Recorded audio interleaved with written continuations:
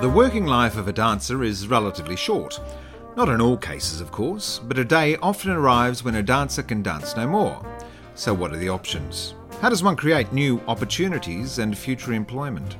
Shane Colquhoun was a professional dancer for 12 years before detouring into arts management, studying at the West Australian Academy of Performing Arts. It was a change of course that has allowed him a unique opportunity to contribute to various artistic forms and ensure longevity of career. Shane completed his training at the Royal Ballet School in London before taking contracts to dance with London Festival Ballet and work through Europe and Australia. An engagement as a guest dancer with WA Ballet brought him back home and re-energised him with a thriving arts scene in the West. He's worked with a range of arts organisations, chiefly in WA, and these include Deck Chair Theatre, the West Australian Ballet and the Black Swan Theatre Company. He is a champion of young artists, always ready to encourage, support and advise. He serves on ample boards, giving back to a community that encouraged him, and assists in steering arts organisations to make their mark in WA and abroad. His enthusiasm and passion are contagious. His vision and energy is impressive. I'm thrilled that Stages had an opportunity to talk with a practitioner from the West, and I welcome my old friend, Shane Colquhoun. No, they were profiling community members, and I got an email one day and Bob's your uncle. There I was, one of 6. Who were the other artists in City of Vincent? There were a couple of visual artists that I knew the names, but I didn't know them well. Terry Charlesworth, who's an elder of the dance community in Western Australia. There were 6 of us. No one, just Terry and I from the sort of performing arts dance side of things. Do you remember the first time that you experienced dance, whether as an audience member or as a participant yourself? How old were you? Quite young. The story goes from my mother that she took me along. She was a great dance lover, loved going to the ballet all of her life, and she took me along to a performance of Swan Lake. Now, I must have been, I would suspect 6 or 7, something like that, quite young. And she says that I was mesmerised by it. Now, Swan Lake is, 4 acts, it's quite long, one of the big traditional classical works. And apparently in Act 3 there's a scene where the wicked queen, if you like, Swan Queen, dressed in black, is suddenly revealed through lighting and whatever, and apparently that happened in the middle of Act 3, and I screamed out at the top of my voice, "Look, Mum, there she is!" So apparently I was just mesmerised by the whole thing, and I think that led to my mother taking me along to a dance teacher in Perth, and at the age of about 6, saying, "Oh, I think he would like to dance," and his first year teacher is saying that he's quite rhythmical and that he'd like to, he should do something along those lines. So you say apparently you don't have any recollection of that Swan Lake? I don't myself. No, that was a mother story. It's amazing because we're as children we're sponges, but I guess I think back and do I have a lot of memories from when I was 6? Not really. No. You just rely on what the older generations are telling you. No, there's a little text coming through. We'll ignore that. Now, I believe that Mum took you off to a teacher called Kira Busloff. She did, eventually. She actually took me to another teacher at the age of 6 who said, "Look, that's lovely, but I think he needs to be a bit older. Come back when he's about 8 or 9. So dutifully, Mum took me off. During that time, she discovered Kira Busloff, Madam, as we all called her in Western Australia, in Perth. And she took me off to Madam at the age of 9, which is when I actually started properly doing ballet classes, etc. with her. She was the... Did she arrive with Ballet Russe or...? She did, right. Way back. Performed all the way around Australia during the Second World War, when they couldn't perform in Europe, of course. And then she stayed behind. And was the beginnings of classical ballet, if you like, in Australia. There were a number of other key teachers that sort of spread around the country. And Kira came to Perth. She set up a school, eventually set up the beginnings of what was then an amateur West Australian ballet, with the likes of Terry Charlesworth, who were also in that first company. This is, we're talking back in the early 50s. Western Australian Ballet is the oldest classical ballet company in Australia. So older than Queensland Ballet and indeed the Australian Ballet, our national company. It's extraordinary to think of those stories of the immigrants who landed in Australia and were the ancestors, the founding members of a lot of our great arts organisations. Absolutely. I heard this terrific story of the Vienna Boys Choir who got stranded in Melbourne, I think, during the war. Right. And a lot of those boys stayed on and grew up and became founding members of the great choirs and opera companies and all that. I didn't sort know of that. thing. Yeah, amazing. Yeah, that's a terrific story. Well, certainly in the dance area and the classical area, that was very much the case.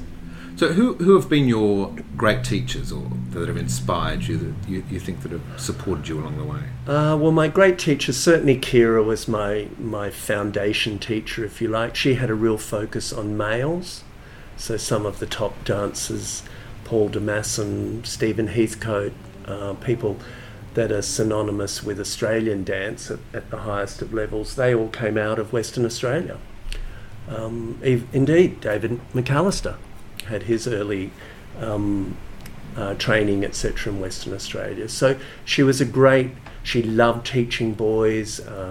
She had other teachers around her that Kirill Vasilkovsky was another Russian teacher who worked very closely with Madame, and he focused on the male dancers, particularly teaching. So certainly that was sort of my core foundation training, and then I went off to the Royal Ballet School. So I guess my teachers there, and I had a whole range of teachers during that 3-year period. So, WA, because of course we're talking about Perth, if people haven't clicked on yet, in the 50s I imagine would have been quite a cultural desert.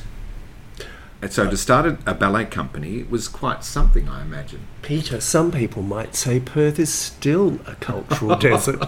No, but I can assure you it is not. No. But in the 50s, I think you're absolutely right. Right across the board, I think we would have had visiting artists. Again, in the theatre area, we would have relied on, the very best of British actors, and it would have been exclusive. But of course, the wonderful His Majesty's Theatre was in existence. Built in 1906, I think. So around, built on the gold rush money, perhaps? Yes, it was actually built by an entrepreneur.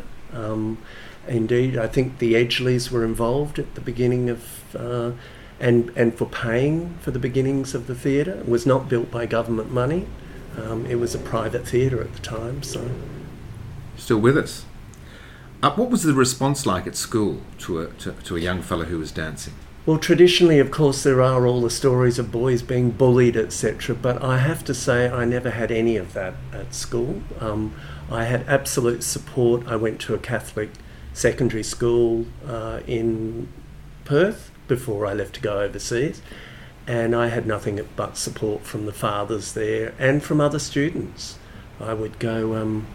pirouetting around the school and no one would blink an eye down the aisles and whatnot, and yes, never had any problems at all that I can ever remember. So I guess I was lucky there. Very supportive family as well. So yeah. What did the family do? Because I know that you travelled around the world quite a bit. You were in Nepal and all yes. that. So how did you get there? Well, when I was 13, my whole family, including myself, departed Perth and went to live in Kathmandu, Nepal. My father working for an Australian aid project. So the whole family landed there in 1970, we're talking. I was 13. Of course, they don't have ballet in Nepal. Funny that. No, funny that. No ballet, no schools, no companies, no nothing. So basically I had to, for a while I did my own sort of classes. There were some students at the international school, some of the girls who'd done ballet, so we used to sort of do a little class together, but of course nothing of any rigour or from a professional teacher. So I, through various reasons, I ended up 3 years later, at the Royal Ballet School in London, or going over for an audition, having not danced properly for 2.5 years, I think it was at the time, auditioning, and they suddenly said, "Oh, that's great, can he start next week?" The school had just commenced their first year intake, so I was a week or two late from memory, and my mother looked, we'd come over with a suitcase thinking they'd say, "Well, that's lovely, but I think take Shane home to Perth, back to Madam, and perhaps come back in a few years' time when he's more ready." But they didn't. So I had a lot of extra coaching at the Royal Ballet School, particularly in that first year, to get me back up to speed, because obviously I needed a bit of work, having not danced properly for all those years. But so how do you get that audition? Because this is a time before internet and emails, so it's all through phone calls and letter writing. Well, it's another story, Peter. My father he was a chief engineer of an airline. He used to buy airline equipment, aircraft equipment, off various suppliers. And this man from England used to come to Kathmandu twice a year, I think it was, he came, and he'd sell tyres to Dad, would you believe? Aircraft tyres. Huge cost, and huge costs, so it was big business for the various planes. So anyway, Dad brought this man home to our house for dinner. He was there on his own in Kathmandu, and he was showed around the house, and I had up on the wall my Cecchetti exam certificates. Cecchetti is a curriculum of dance that people do, and they were up on the wall in my bedroom, and he saw them. And anyway, the brother-in-law of this person was the Royal Ballet's ballet master at the time, a guy called Desmond Doyle. And this guy said, "I'll go home," and we talked about ballet and what I'd done and what I was still keen to do ballet as a career, even though I wasn't quite there and I'd left it all suddenly. So it ended up, he went home, spoke to Desmond Doyle. Desmond said, "Well, I'm happy to see him first, and then I can arrange an audition with the school." Anyway, that all dutifully happened over the next few months. Mum and I flew to London, one suitcase, basically, thinking they would send us back. I did a class with Desmond Doyle initially. I remember he took me in this is, 15,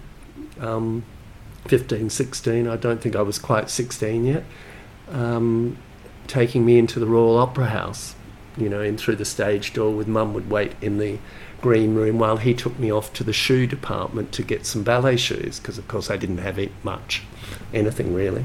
So he got me shoes from the Royal Ballet's, storage stock. Yes. He took me through class the first time, and must have thought, well, he's got the basics. I will stand my reputation and let him audition for the school.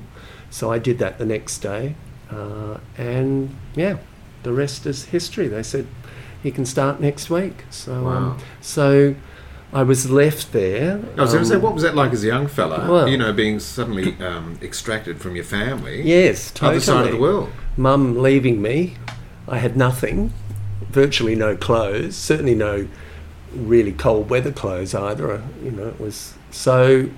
Must have been devastating for her as well. Yeah, I think it was devastating for both, I think. So Mum went off, leaving me there. But in the knowledge that the Royal Ballet School, being the school that it is, actually had staff on board that were counsellors. They had arrangements with various people where you could be billeted, as they call it in those days, with family. So I ended up with a family, an Irish family, with about 10 children, wow, and a couple of other Royal Ballet students staying there. So in my first year, I certainly wasn't lonely at all from that perspective. So, you know, they provided the meals, they looked after me basically for my first year. I also had a family that were good friends, and I used to go and visit them as well at weekends and stuff. So I did have support there, but yes, it was particularly that first year, it was difficult. But the closeted world of ballet training, it's 24/7. Yeah. Yeah. I guess they do now, but in that time, was there much pastoral care from the ballet school? I think there was. There were kids from all over the world, I imagine. There were. It was, and I was in what was called the international class. Indeed, they had a girls' class that was only international students, and then they had 2 or 3 classes of British students. And I was in the boys, not so much. They were all, but you know, we're talking a class of probably 25 students. You know, most of whom were British and had been through an exhausting audition process. You walked straight in. And then I walked in the door. Yeah. But I remember even, you know, week 1 they paired me up with one of the British students who today is still a friend, etc. And so, yes, they did look after your pastoral care. I think they needed to in those situations. Can we do a quick sidebar with your mum? Because she also worked in the airline industry, didn't she? She did. She's got quite a claim to fame. She does. She was one of Australia's first air hostesses, as they were called then. Yes, flight attendants. Flight attendants these days, but in those days they were air hostesses, all female, and she joined TAA back in 1951, I think it was, early 50s. And travelled around Australia. Very glamorous job then, and early days of you know, passenger aviation in Australia. She ultimately moved a few years later to McRobinson Miller Airlines, or MMA, in Western Australia, in the days when it was a DC-3, and it took 4 days to fly with passengers from Perth to Darwin, stopping overnight at homesteads. And wow. You know, pioneering days. And indeed that's where she met my father, right. Eventually, who was the chief engineer of MMA. And you could smoke on a plane, probably? I suspect you could do just about anything you wanted on a plane in those days, if you were paying for it. You had the money, yeah. Yes, absolutely. Yeah, great. So, look, ballet is quite an extraordinary discipline. We touched on it a little bit a moment ago, about that incredible discipline that you need. I mean, at the school, I mean, when you're in a company, you seem to just eat, sleep and breathe the ballet. You do. I think even today, much of that is the same. I think there's a lot more support these days for dancers, in terms of their mental health, their you know, physical training, you know, in terms of physios and massage therapists and all of that sort of thing are provided, and fantastic, so it should be. I think it certainly was to a certain extent in my day, but otherwise it was the you know, your colleagues basically that provided the social support and the mental health support when required, because it was an exhausting, particularly in the UK. I danced in London for 4 years and then in Berlin for 2. So those were particularly London with London Festival Ballet. You know, it was 8 performances a week, Wednesday school's matinee, bump in on Monday. And you're sharing incredible intimacy with your personal lives, etc. Becoming, you know, I hate that term, but you do become like a family. But I mean, and I'm sure that has its positives, but I imagine there'll be quite some challenging times if you have a bust up or a blue or disagreement. I can remember those times, Peter. Yes, on the odd occasion. Yes, you can have some very, very difficult times, but I think the positives of it far outweigh any of those sort of negatives. It really is a family. I also hate that term, but it is true. You're there to support yourself and your colleagues around you. You know, you form very close colleagues that any spare time that you happen to have, you'll tend to share together. You just don't have time to have external friends. Sadly. I should qualify why I hate that term family, and you might add as well, because it's a workplace, isn't it? You go in. I find it quite patronising, I have to say, and I hear it to this day. I still hear it constantly, and I cringe. Personally, I cringe when I hear it. It is. It's all about the workplace. You have a professional relationship with your artists, your employee, staff, whoever they are. Yep.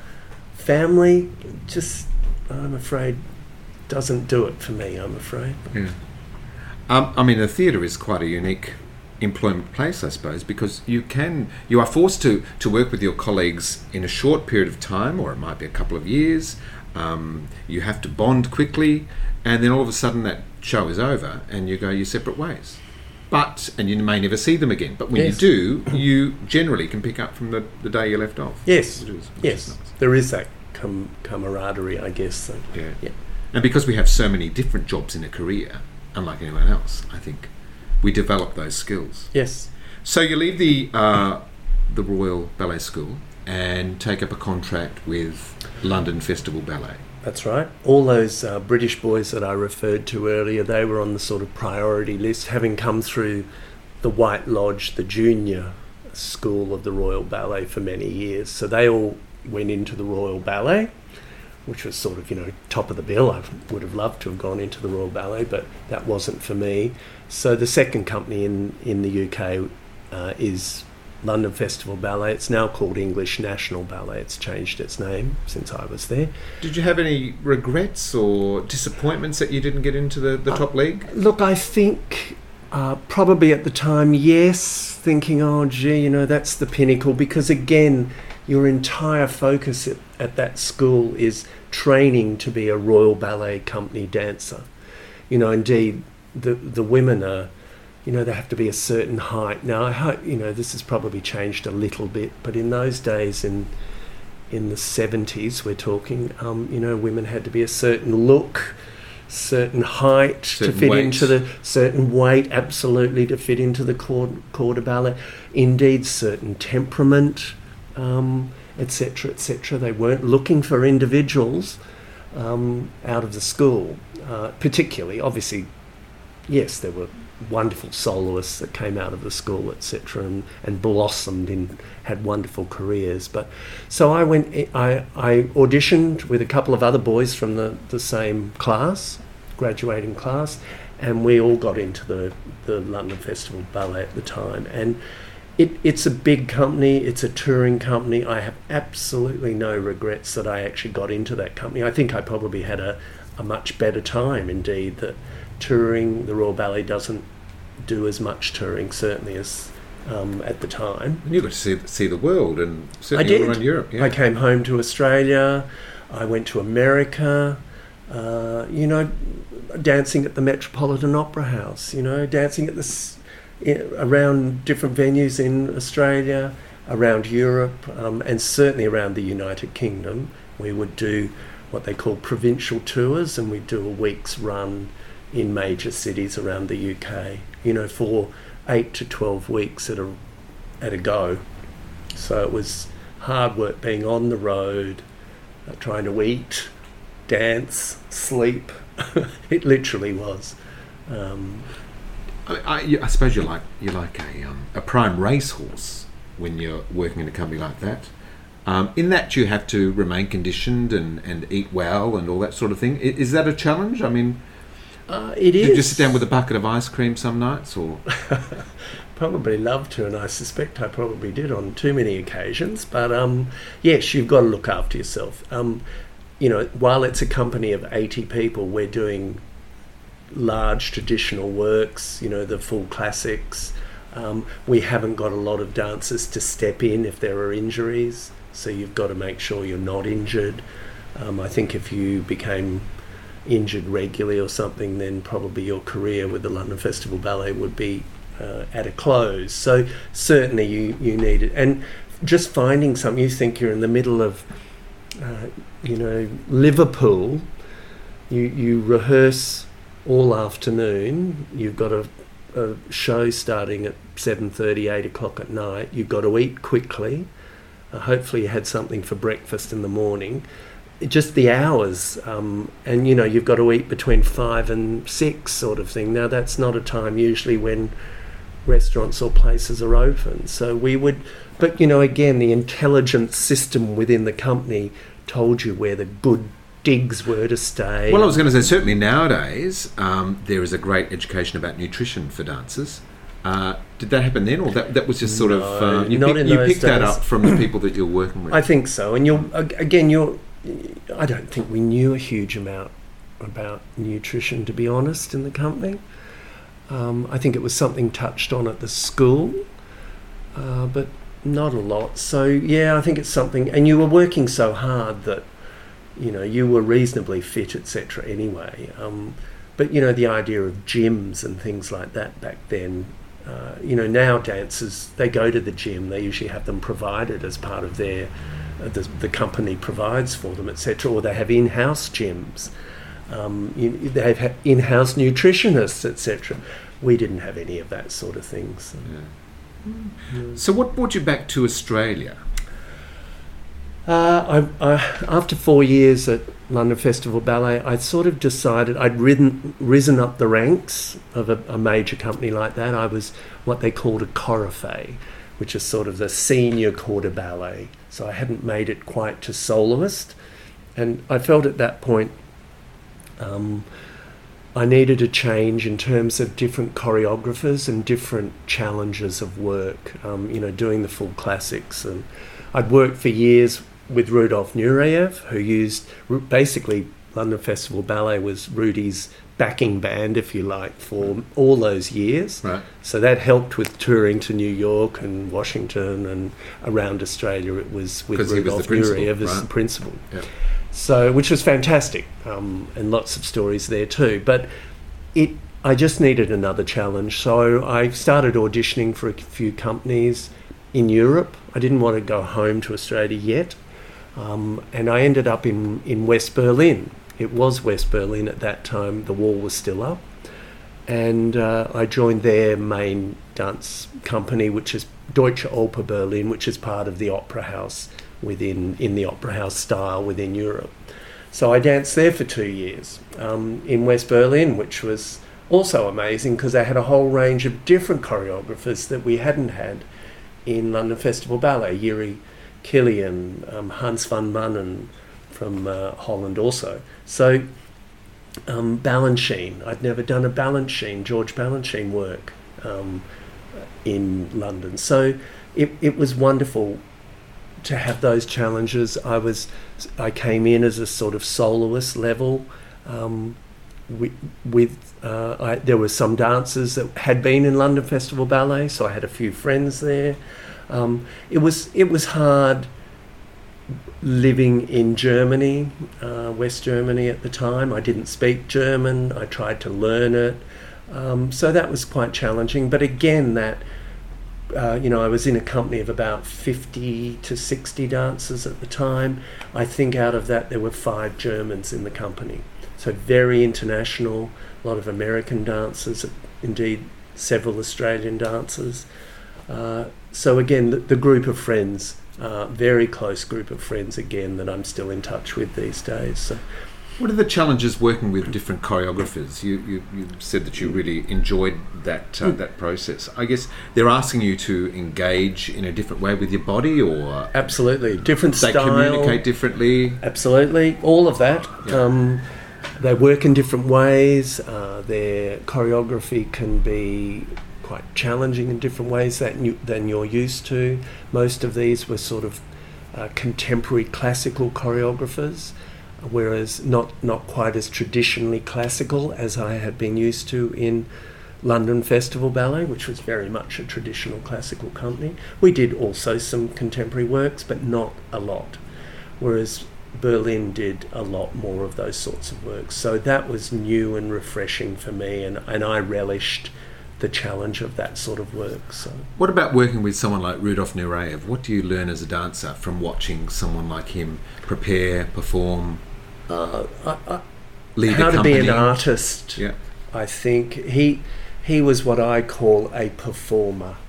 He could walk to the middle of the stage to start a solo in complete silence, of a very large stage, stand in fifth position, and the audience would go wild. And he hadn't done one step.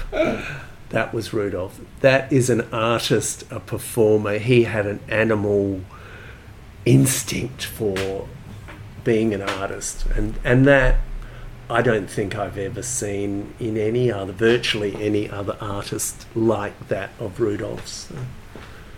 The career of a dancer is relatively short, I would It say. is. Not in all cases, but, 25, 26? Well, they did a study of Australian dancers a number of years ago now, but 80% of Australian dancers retired between 25 and 30. Wow. And I eventually, after 2 years in Berlin, I was also having to cope with snow, freezing cold weather, which I just, for a boy from Perth, wasn't quite used to, even via London. So I came back home to West Australian Ballet, first as a guest artist and then at full time with the company under Garth Welsh and then under Barry Morland. They created that great ballet Cal, didn't they, about Kalgoorlie? That's right. I was the Tell me about that, I'm fascinated. Well, I was the principal dancer with that, Yeah. which was fantastic. My first sort of principal role in that sort of way in Perth. So the narrative was about gold mining? Or? It was set Cal as in Kalgoorlie, Yeah. gold mining town in Western Australia. It was about the discovery of gold in the town and the relationships of various people, etc. But they put a bit of money, the government put some extra money into it because it was the 150th anniversary of Western Australia at the time. This is 1979 that I first came back. So I came back with the company and danced with them for that season for 3 months, did a short tour with them afterwards. Then I went back to Europe and joined Berlin then. And then 2 years later, I sort of went back to West Australian Ballet, said, hello, I'd love to come home. And Garth Welsh arranged for me to join the company in 1982, that would have been.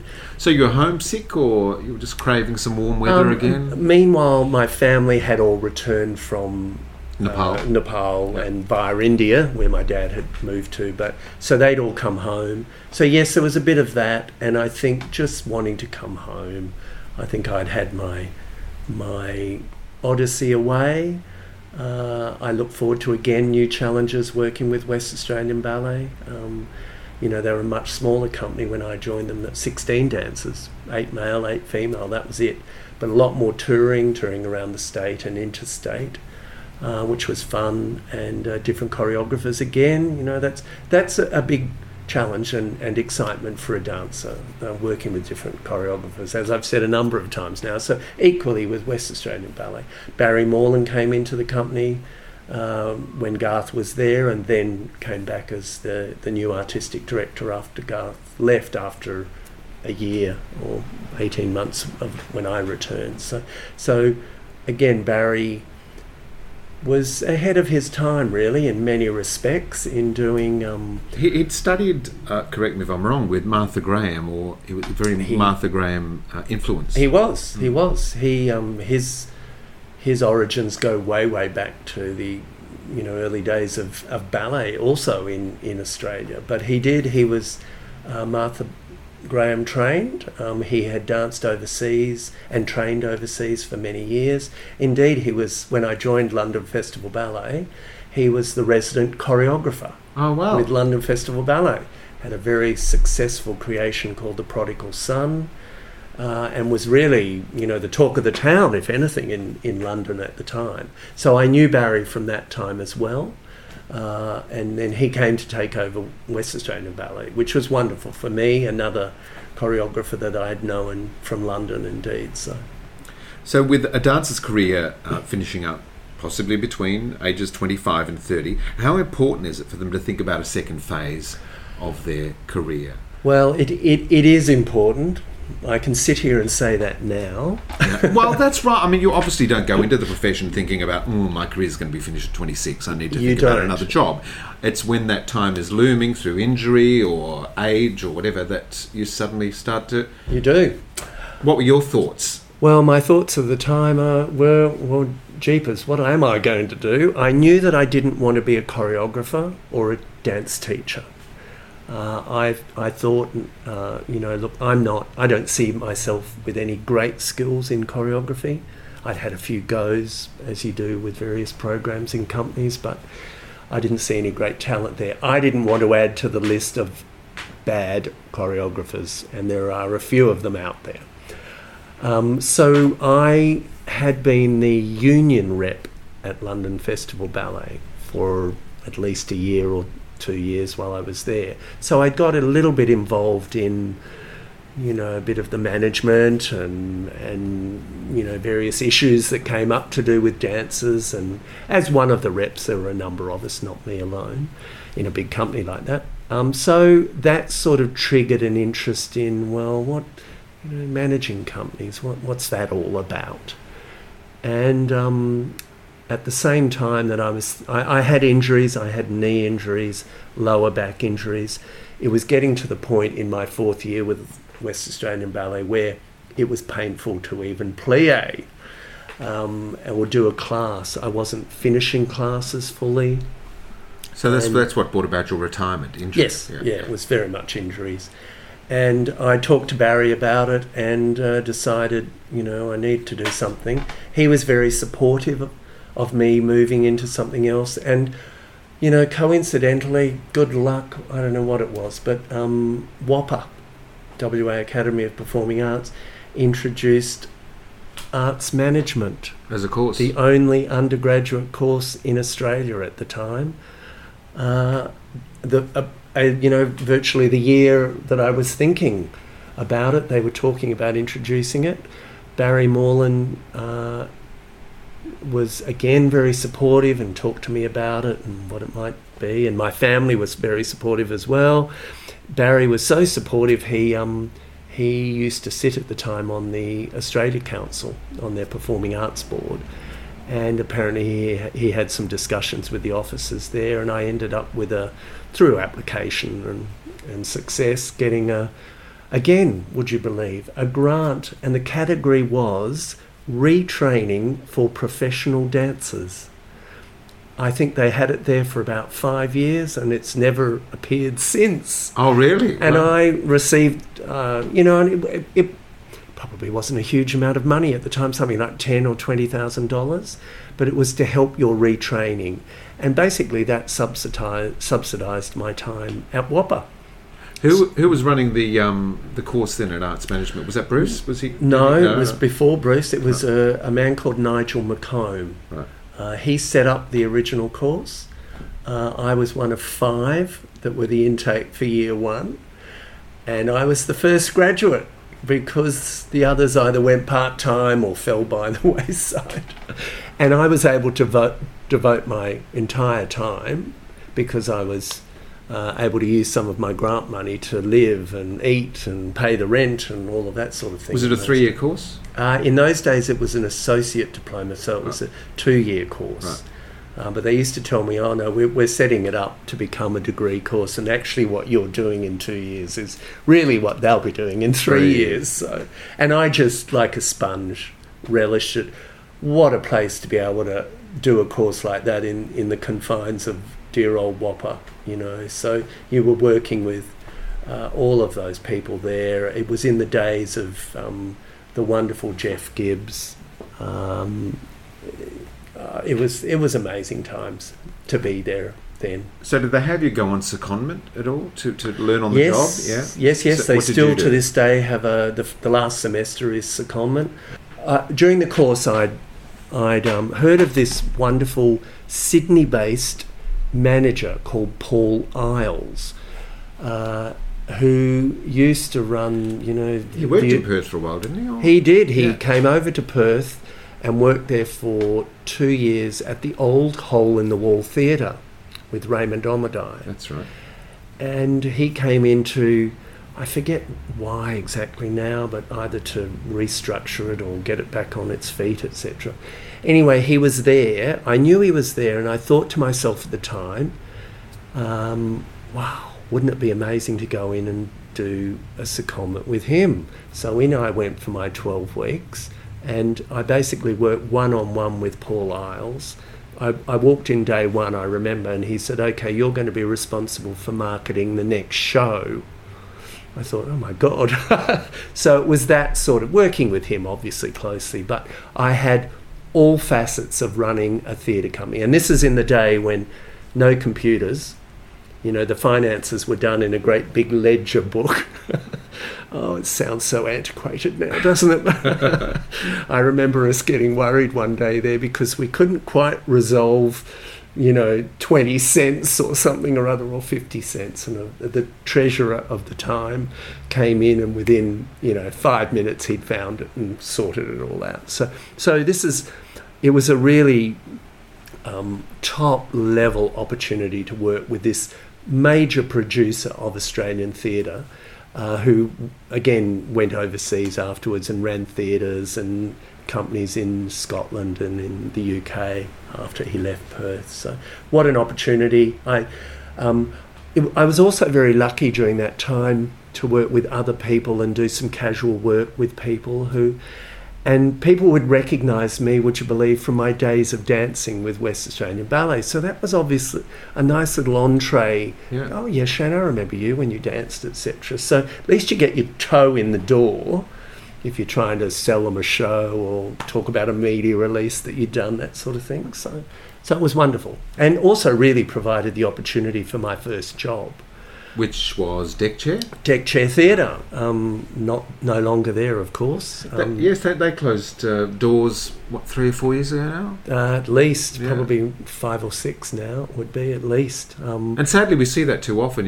Great companies have made a mark. They have, but they go through good times and bad times, and I think the board of Deck Chair at the time, they were going through a rough patch at the time and just couldn't see it working. So they decided, it was nothing to do with government, that they would close up the company. So very sad for Perth to lose, another company. The Hole in the Wall Theatre Company had already closed. We've lost a number of theatre companies now, as you're probably aware, Perth over Theatre the Company. years. Perth Theatre Company, Thin Ice, Effie when Matt Crump. Lutton left. Effie Crump, jeepers, I think we better stop there, Peter. Yeah, R.I.P., all of them. Anyway, Paul Isles, I applied at the time, again, this would just never happen these days, to be the general manager, I think it was called administrator in those days, of Deck Chair Theatre. Again, it was a very small company. There was really just the artistic director and the administrator and a couple of casual staff. And Deck Chair were doing children's theatre? They did some children's theatre, but they also did mainstream adult work. Di Shaw was the artistic director when I first joined, and then Phil Thompson, who is still working in Western Australia, he joined the company, and he very much wrote new plays at the Times, with the likes of Ken Kelso, etc., about Fremantle stories and Fremantle history. And we really developed a very substantial audience of local people coming to see stories about their history over that time. And we would do at least 1, if not 2, new productions each year at Deck Chair Theatre. It was really fantastic years, and I look back at Deck Chair and think those were an iconic period for Deck Chair during that period, with Phil producing new plays, and I learned heaps. I was thrown in. Paul Isles said to the board chair, he can do it, he'll be able to do it. Yes, okay, he is a graduate, but he'll be able to do it, I promise you. And I was given the job. You've got to serve an apprenticeship, don't you? And you learn by doing. You do, and I made mistakes, a number of mistakes in that first year, but, and the company was in a difficult patch financially anyway, and so it was difficult. I remember sleeping on the floor in the office a few times, trying to get grant applications finished or financial reports done for the board and stuff like that. So, and we used to tour the company around Western Australia particularly. We went off to the Bicentennial, I remember, in 88, to Brisbane to do a season. Yeah, it was exciting times, and I was passionate and devoted to my career then as well, very much so, and soaking up things, making my networks with various people. And I stayed there for 3.5 years with Deck Chair Theatre. And in a great moment of serendipity and full circle, you end up back at the WA Ballet as general manager. I did. How did that come about? Well, I did. Was that odd that you... I mean, it's probably the last thing you'd ever expect you were going to do. It was. After Deck Chair, I joined our local Department of Culture and the Arts, and I did a number of years there as their project officer for music and dance. They were focused on a period of trying to develop dance in Western Australia, and so that's why they wanted someone with a dance background. So again, serendipity, I went as their project officer, and there learnt all about government, the processes of government, the politics of government, which have held me well and truly into my career when I went back to government eventually.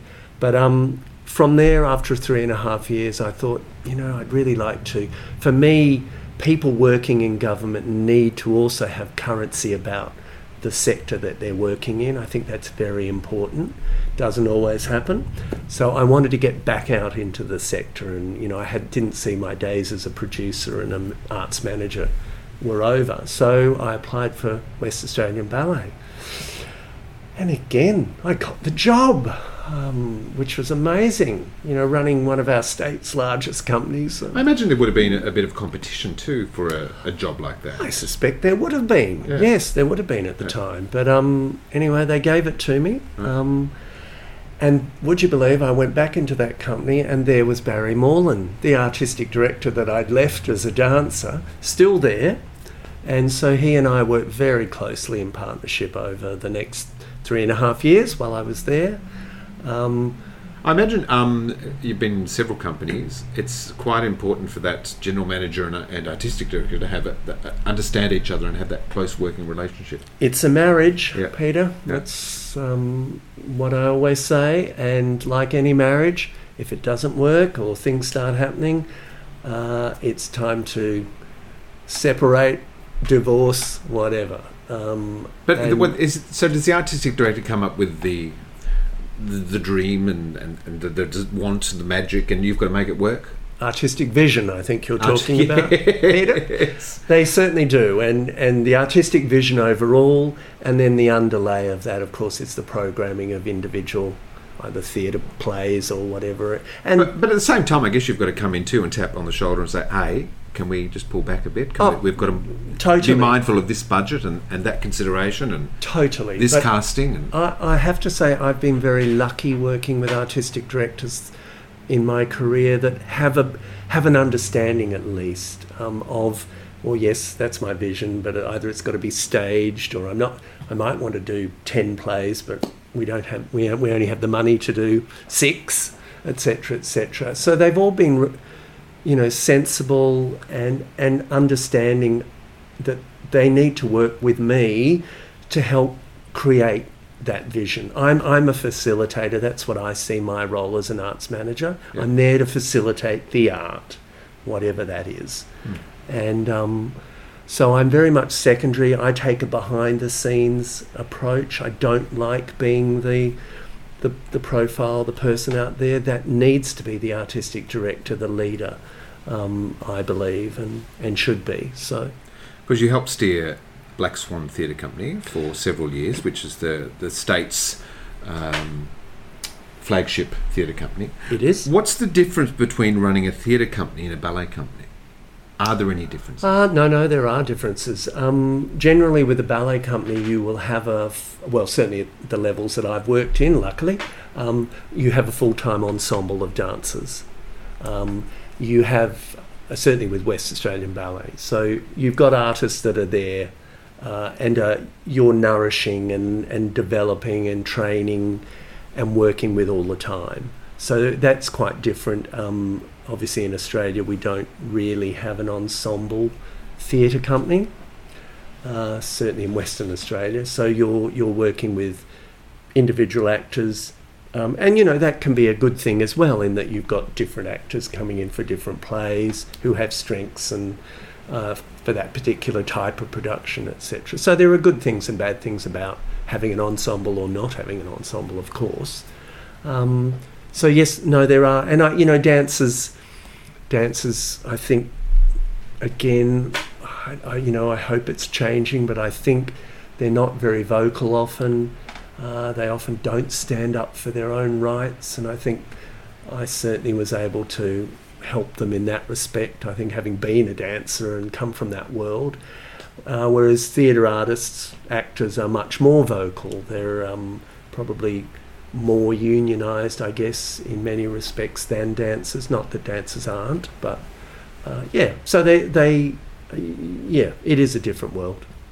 It must be frustrating in Western Australia to see the enormous wealth, and I'm thinking of personalities from the mining sector, etc., who have, huge bank balances. But is it necessarily invested in the arts? Could some of those personalities sort of be a bit more generous with fostering artistic life in WA? I think yes is the short answer. There are a number of wealthy Western Australians that are certainly engaged with the arts. I think our philanthropy programs in general in this country, and certainly in Western Australia, partly thanks to the Australia Council and various programs they've run over many years, philanthropy or individual or private giving is now in a much better place in Western Australia, and support certainly for our key organisations across the breadth of the arts is much stronger. That said, I think there's an awful lot of money out there and individuals that are not supporting the arts, either because they're supporting other things, of course, or not engaged with the arts. But I'd like to think, I know, there are some major programs and projects. We have, I was at the Powerhouse this morning. In Sydney? Wonderful Powerhouse in Sydney. I'd never been before, would you believe, all these years. Wow. There it is, an old power station, and look at what they've done to it.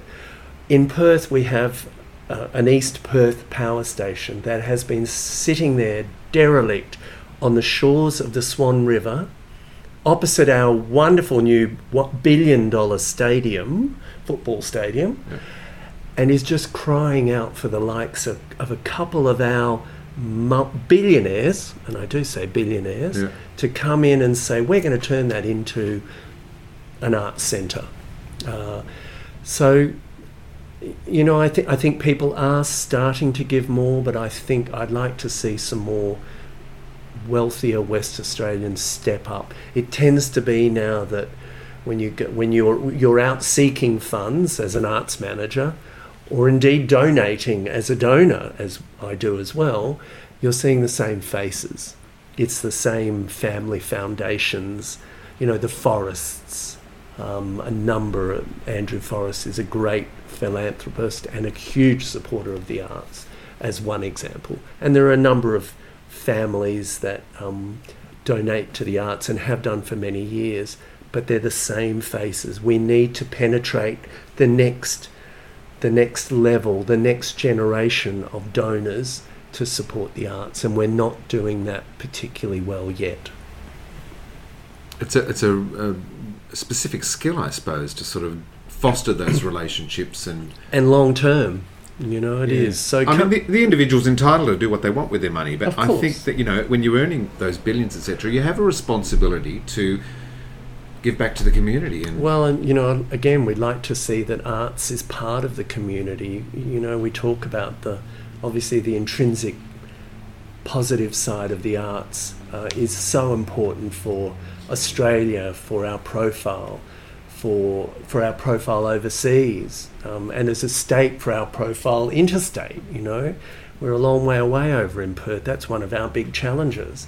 So our artists need to be seen elsewhere. They need that support. So It is, let alone the health and the social benefits of the arts in the community, which are, regionally, etc., which are now, I think, being talked about more and are more apparent to the community. So it would be nice to see people with large amounts of money starting to support the arts and, their particular area that, not generally, but if they like theatre or dance or visual arts, pick something and try and engage with that area and become a supporter. And it is a long term. It's building relationships. That's what it is. What do you love about West Australia? What keeps you there? Well, being a sand groper. Well, I am a sand groper, yes, and proud of it. Peter, I came back to Western Australia probably when I left West Australian Ballet as general manager. That would probably have been the time when I should have or could have gone on to a career in the eastern states, as we say, and gone off to Sydney or Melbourne to do something. But I decided I didn't want to. My family were all in Perth. My friends were all in Perth. I hadn't grown up in the Australian Ballet or anything like that. So I decided to base myself over there. And again, it's that support over there.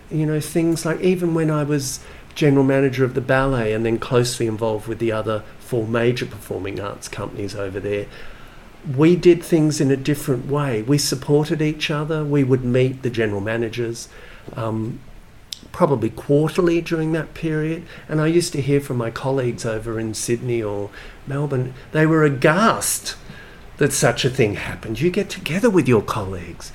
You have lunch and you discuss issues and you support each other. And, that was a foreign concept to, a general manager in Sydney or elsewhere. And I just found that strange. But I think that gives you an idea of how we work in Western Australia. Artists, it is challenging. And you've got to find a way to make your organisation unique and unique nationally. And now, of course, we're talking globally. It's not just about an Australian company anymore, I think. And for me, I think that was particularly challenging and successfully challenging with Black Swan State Theatre Company. We were a relatively small state company, and then we had the challenge of turning it into Western Australia's State Theatre Company as we joined that group of companies around the company, so the likes of MTC, STC, Belvoir, etc. And finding a new home, moving into the Heath Ledger Theatre. Absolutely. So it was about building our profile nationally. How should we stand out as different, both amongst those companies, but also in the state at the time, up against Perth Theatre Company, other deck chair theatre, the companies that were around at that time. And in this wonderful new venue, suddenly we had, moving from the old Playhouse Theatre that, West Australians and those that toured there will remember fondly, but my God, it didn't have a lot of, facilities backstage and, no fly towers. Suddenly we were presented with a state-of-the-art Heath Ledger Theatre that had all the bells and whistles, some of the, a fly system that was only one of 3, I think, in Australia at the time, push button, etc., etc. So we needed to grow designers that knew how to work these systems, suddenly had the ability to create 3 sets over a staged work. Never been able to do that sort of thing before in Western Australia, in theatre. Obviously His Majesty's was there and opera and ballet were able to do that, but not in theatre. So it was very challenging but very exciting, and I think so we had to build relationships with our designers, with our creatives, to literally help develop them over those years, and I found that really refreshing and wonderful. And now some of them are working interstate and gone on to wonderful careers. People like Trent Sudgeest, who's a lighting designer now working here in Sydney. Well, his early days were all with Black Swan State Theatre Company. That's where he'd learned his craft, and I remember getting grants for him from the Australia Council so that he could go off overseas, etc. A wonderful young man, and look at the talented man that and designer he's become. Alicia Clements, other designers I could name. So I think that's part of Western Australia. You've got to stand on your own 2 feet. If you want to make a career in Western Australia, it's hard. And you've got to look for opportunities. You've got to network. And whether it's your company or your career, it's the same thing. Well, I was only there, as you know, for 3 years during my WAAPA time. 3 very successful years, I might add. Joyous. But I love Perth because it has this tremendous energy, and the arts community are so welcoming and friendly, supportive, as indeed you certainly were to me and to a lot of other young artists who've come from the place. And, that they've got that wonderful institution like WAAPA, which is feeding the world's new generations of designers and performers and dancers and jazz musicians and opera singers, and it's just extraordinary. It is. We're very, very lucky to have WAAPA based in Perth. So yes, may it carry on for many, many years. I'm sure it will. And with people like you serving on boards and contributing to the community, I know it certainly will. Thank you. It's been delightful catching up and talking about your history in dance and arts management today. And it's nice, as you say, to have a West Australian appearing on stages. Thank you very much, Peter. I hope I'm the first of many West Australians. Well, as we've discussed, I'll be over soon, and there's a lot of people there I'm sure I can catch up with. Thank you for the opportunity, and all the best with Stages. Thanks, Shane. Bye. Have you subscribed to Stages yet? Do so and keep up to date with every new guest episode as it is released. You can subscribe in Apple Podcasts and through Whooshkaa. You can also find the podcast in Spotify. Please take the time to rate and review the podcast. It helps to grow our audience and reach more Stages listeners. I'm Peter Ayres. Thanks for listening. I'll catch you next time on Stages.